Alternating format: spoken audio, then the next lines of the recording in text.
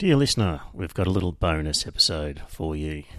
You might remember we've got a listener and patron, Woz, who sent us a marvellous case of beer, and he also sends us regular messages, and his latest one was that he really enjoyed the segment in episode 167 about the Mormons, and I know he's back as far as episode 110 in the back catalogue, but we've got some early Mormon episodes that go back to episodes 28, 29 and 30. And because Woz has been looking after us, I decided to cobble the little bits and pieces together and tidy up the audio and present them to you now as a little bonus extra, our discussions about the Mormon faith from those episodes of nearly 3 years ago. So that's all it is in this episode. A little bit about Mormons. If it's your cup of tea, have a listen. If not, switch off, and the regular podcast will be on at the usual time next week. Okay, cheers. I reckon we might hold off some of the others. Definitely next week I'm going to talk. I've just finished a book, folks, about the Mormons, who have fascinated me for a long time, and this is by David Fitzgerald, and it was a really good read. Amazing sort of just...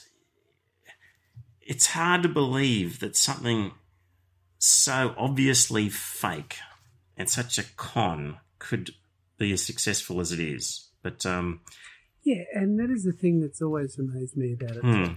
Yeah. The opening paragraph of this book is what got me in. He said, but if all of the major religions today held a competition to see which was the goofiest, most blatantly, most demonstrably well-documented pile of sheer, unflinching bullshit, who would win? It's a tough call, but in this little book, I'd like to make a heartfelt argument on behalf of the Church of Jesus Christ and Latter-day Saints, a.k.a. the Mormons. And so that gives you a bit of a tone of the book, and I loved it, so I will try and provide a bit of a summary of the Mormons next week, because they're an interesting group, and they are. Yeah, they are an interesting group. They are just crazy. So, actually, one thing about the Mormons, just as a little sort of teaser for people, is, yes, like sort of famous for two things. The polygamy and yes, also, sending people off on missions around the world to convert people. And did you know there was a connection between the two? No, I didn't know that. So no. Joseph Smith and others, as they were in charge of the church, basically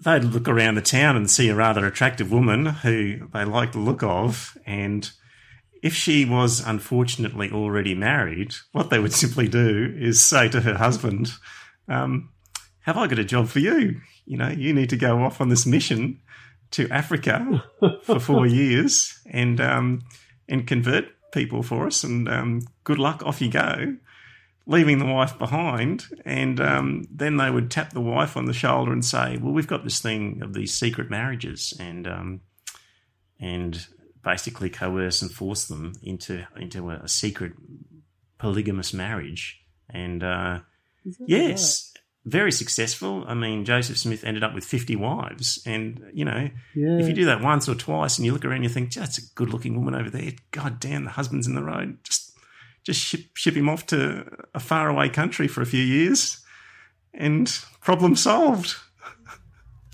Yeah, I find it amazing that,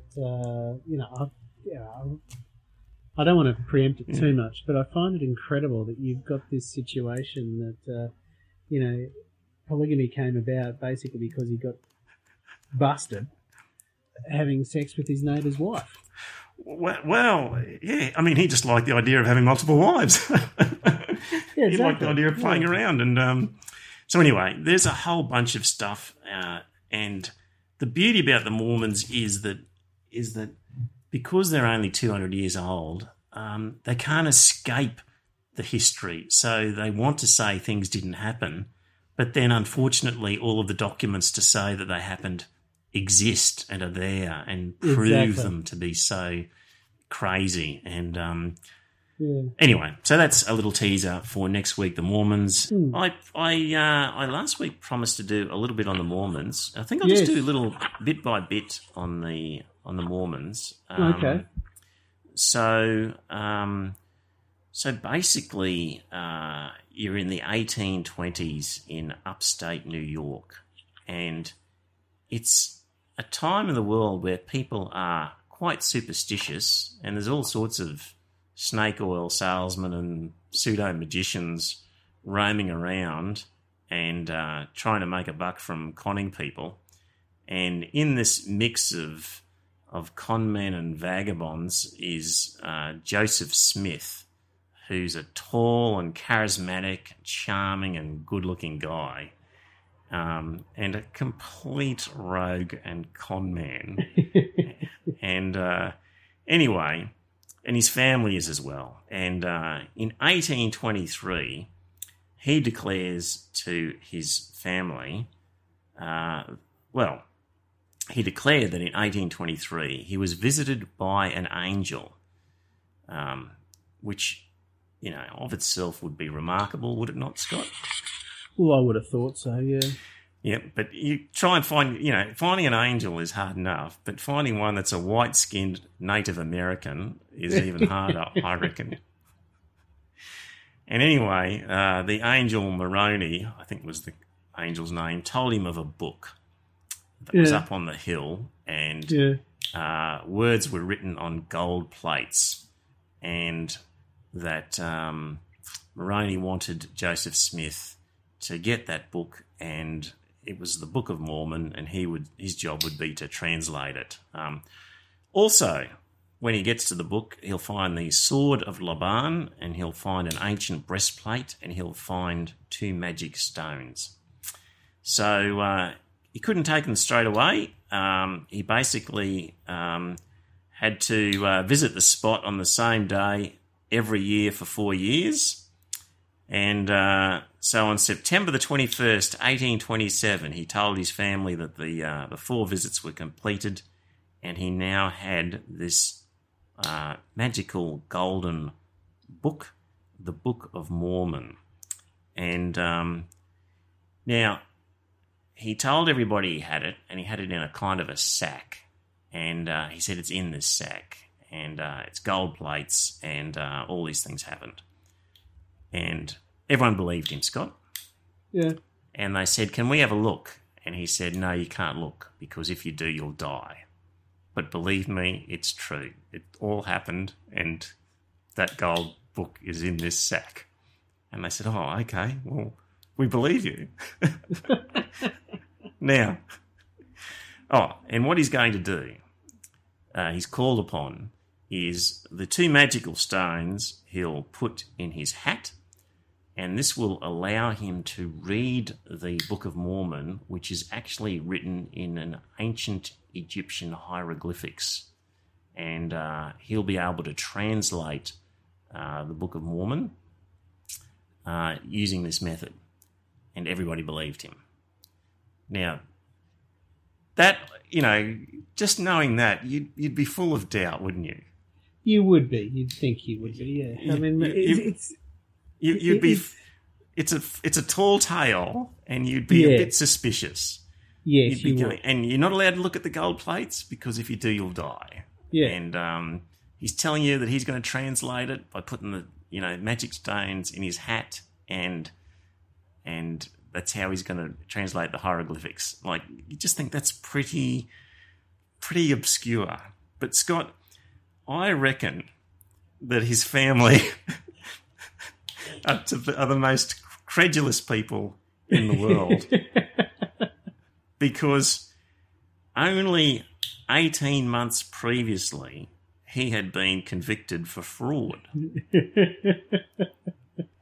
And the circumstances of his fraud were that he claimed to be a seer who could find lost treasures and gold and ancient mines and anything of value on people's properties. So he would claim he could find them, like a water diviner type thing. But, he'd wander around a property and people would pay him money to go onto the property and to find these treasures, which he said that were there. And, of course, they'd start digging and, must be deeper, or actually I think it's in this other spot, and he'd drag them on for ages, taking their money and eventually leave when things got too hot. So the other incredible thing about his ability to find treasure was, in order to do it, he would put, Scott, 2 stones on his head and pull a hat down over the top of his eyes and walk around seeking inspiration.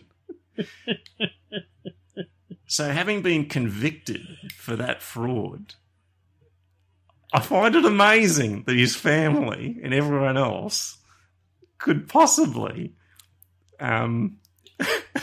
believe the story of the angel and the gold plates that they can't see that he's going to translate with stones in his hat. Like, the beautiful part about this, Scott, is that for years the Mormons claimed that that he wasn't convicted of fraud, that that was all false, and in fact he was quite successful in his ventures as a treasure finder for people and blah, blah, blah. Like, totally denied that it happened. And the beautiful part is that somebody was rummaging around in some old courthouse like 130 years later, and the court records were there, and including the document showing the conviction of Joseph Smith for exactly that offence. So this is one of the continuing problems with the Mormon Church, is that they deny things, but because they're so young, pure, uncontroversial evidence comes out that totally slams them in the face, and they have to backtrack. So people keep coming up with with letters that he wrote or family members wrote, and totally debunking the exaggerated stories that come out. So much so that there was one guy who actually. And what the church would do is they would have these embarrassing documents, and so they would put them in the archives, and so that nobody could find them. And this one, about his conviction, I think, actually, no, that came about because they found it in the old courthouse. But there was another one where he had a vision of his first vision of the angel, and folklore painted it a certain way, and eventually, though, one of his old letters turned up in the archives of the Mormon Church. Like, some historical researcher had gone in to look at something else and had seen this document and put it in as a footnote for their little thesis they were working on, and other people said, "What's this footnote? What's this document you're talking about?" And the church couldn't deny this document, and it had to be produced, and it showed that his first vision was a totally different scenario, and showed the way he scratched away at his story and scratched words out and put new words in, and you could tell it was a made up story. So that's one of the beautiful things about the Mormon Church, is they keep tripping over these documents. And what I was going to say is there was this guy who was aware of this, so he would create forged documents that were embarrassing to the church, and say, "Oh, found this old letter of Joseph Smith or Brigham Young, and it says this, which is contrary to all these teachings of yours." And the church would pay hundreds of thousands of dollars and then squirrel it away deep down in the archives of the Mormon Church, and and paid this guy a fortune until eventually he was somehow caught. But nobody's sure exactly how much money he actually received from the church, who were trying to cover up issues. So there you go. That's a bit more of a taste of the crazy Mormons, and I'll continue with more Mormon nonsense next week.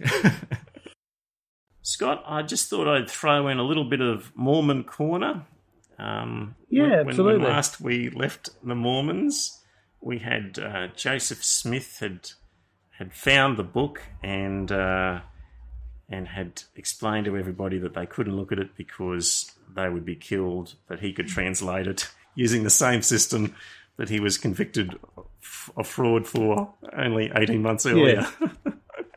Yeah, incredible. Yes. So the interesting thing about the book, as he, it's written in an what he called a reformed form of Egyptian rather than in Hebrew. Yeah. But the book was written by many ancient prophets by the spirit of prophecy and revelation. Basically, their words written on gold plates were quoted and abridged by a prophet historian named Mormon. And basically, in the book, Mormon gives the account of two great civilizations in the USA. Okay, we're talking about two great civilizations on the plains of America here. One supposedly came from Jerusalem in 600 BC, which then split into two nations known as Nephites and Lamanites. And the other came much earlier, when the Lord confounded the tongues at the Tower of Babel. So the people from the Tower of Babel who started talking in tongues and couldn't understand each other, they were the Jaredites, who were also came across. And after thousands of years, these people had developed incredible civilization, and they had chariots and weapons and breastplates and gold and all sorts of stuff, and major battles, and all were destroyed except for the Lamanites. And they are who then went on to become the principal ancestors of the American Indians.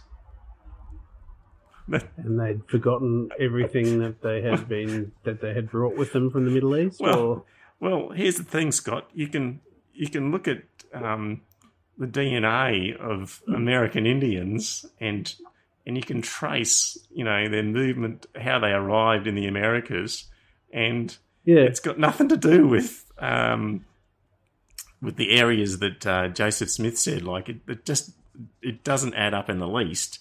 He also said that then some of them went to Polynesia. He claims Polynesians also come from this group. And when you're looking at the DNA and genes of these people, there's absolutely no way anything he said is correct. And these civilizations that supposedly had all this metalworking in terms of chariots and breastplates and swords and etc., not one single artifact, anything remotely like what he has described, has been found anywhere in America. Like, you don't just have these sorts of things and not have a few little pieces lying in the earth somewhere. Like, it's just the greatest load of...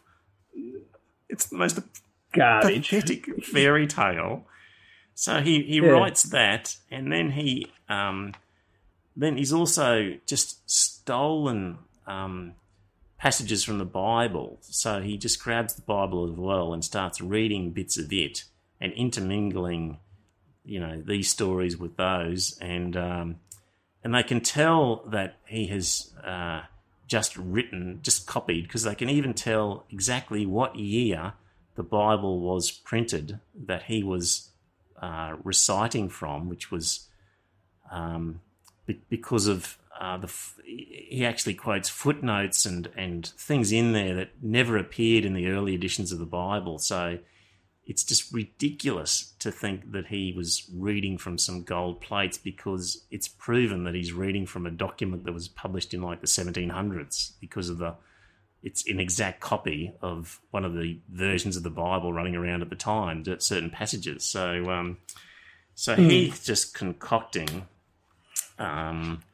a mishmash of a new history of Native Americans with bits of the Bible, and throwing in crazy stuff in terms of the afterlife, Scott. So, so basically,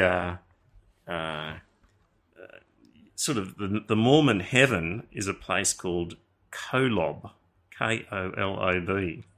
And Kolob, yes. Okay. And it's not really clear, but Kolob is the name of the planet where God lives, or it's the star closest to heaven, or it's just a metaphorical symbol of Jesus, or no one really knows. Like, you get all sorts of different answers from Mormons, but probably a planet Kolob is as close as you're going to get. So that's kind of heaven. And you, Scott, have already been there, because we're all up there, and then we get transported down to Earth, and in the process, we unfortunately lose our memory of our pre-existence in Kolob, and it's then up to us to live a good Mormon life here on Earth, in which case we will then be returned up to Kolob, and it will depend on how well we've performed as Mormons, Scott, as to where we end up. So if we haven't done a good job as Mormons, we'll be in the Telestial Kingdom, which is the bottommost. So like the Mormon heaven's got sort of 3 levels. So the bottom level is Telestial Kingdom.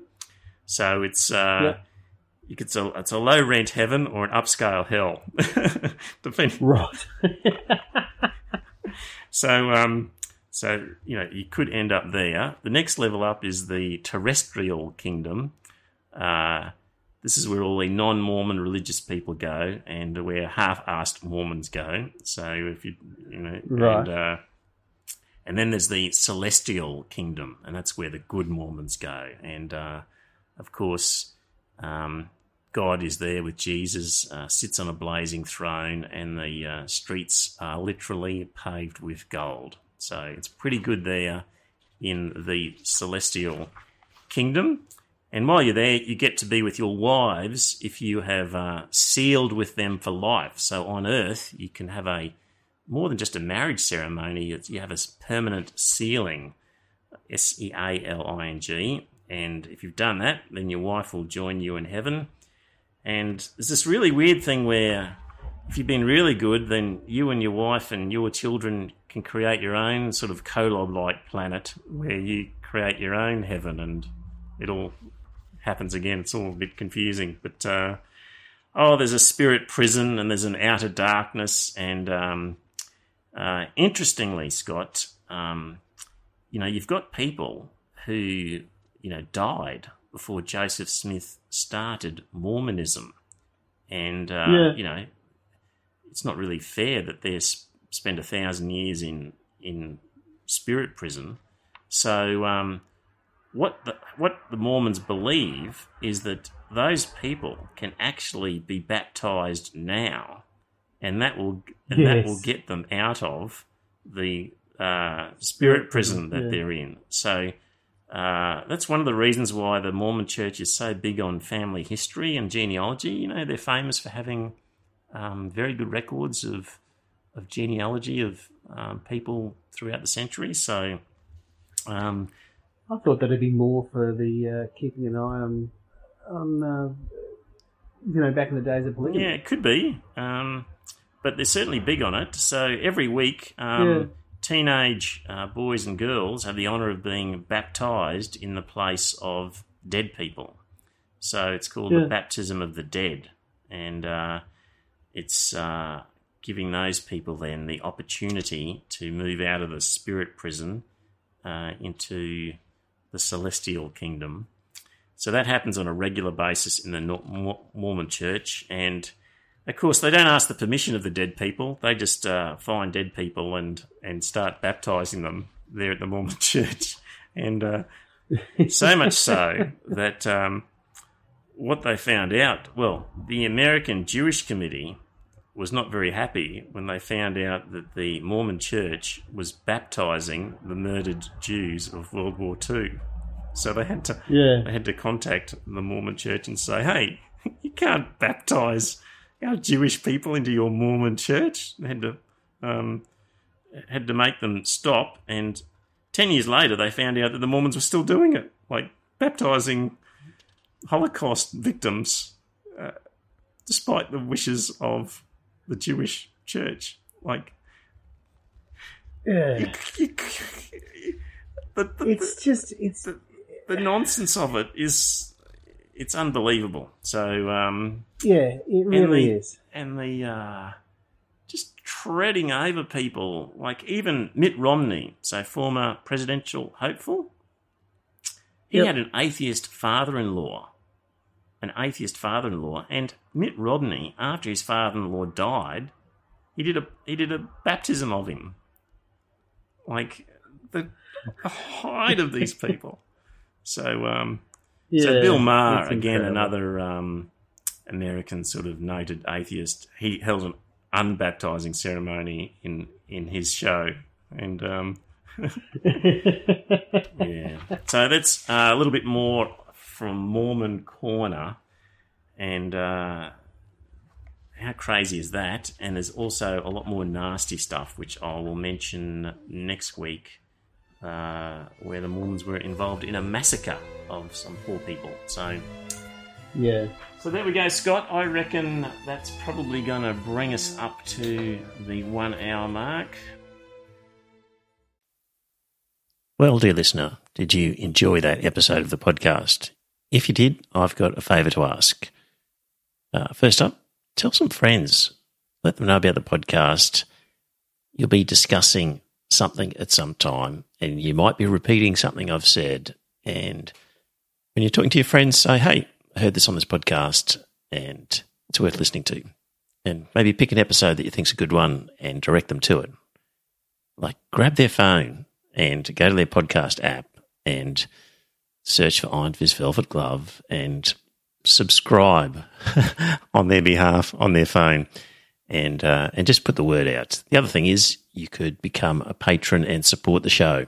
So if you go to our website, you'll see a link to Patreon, and there are some different options for subscribing and paying per episode. And really, the amount that you pay depends on what you get from the podcast. So there's different levels ranging from $1.50 Australian to, I think, $10 and various ones in between. It's really, what do you think it's worth? Is it worth a cup of coffee?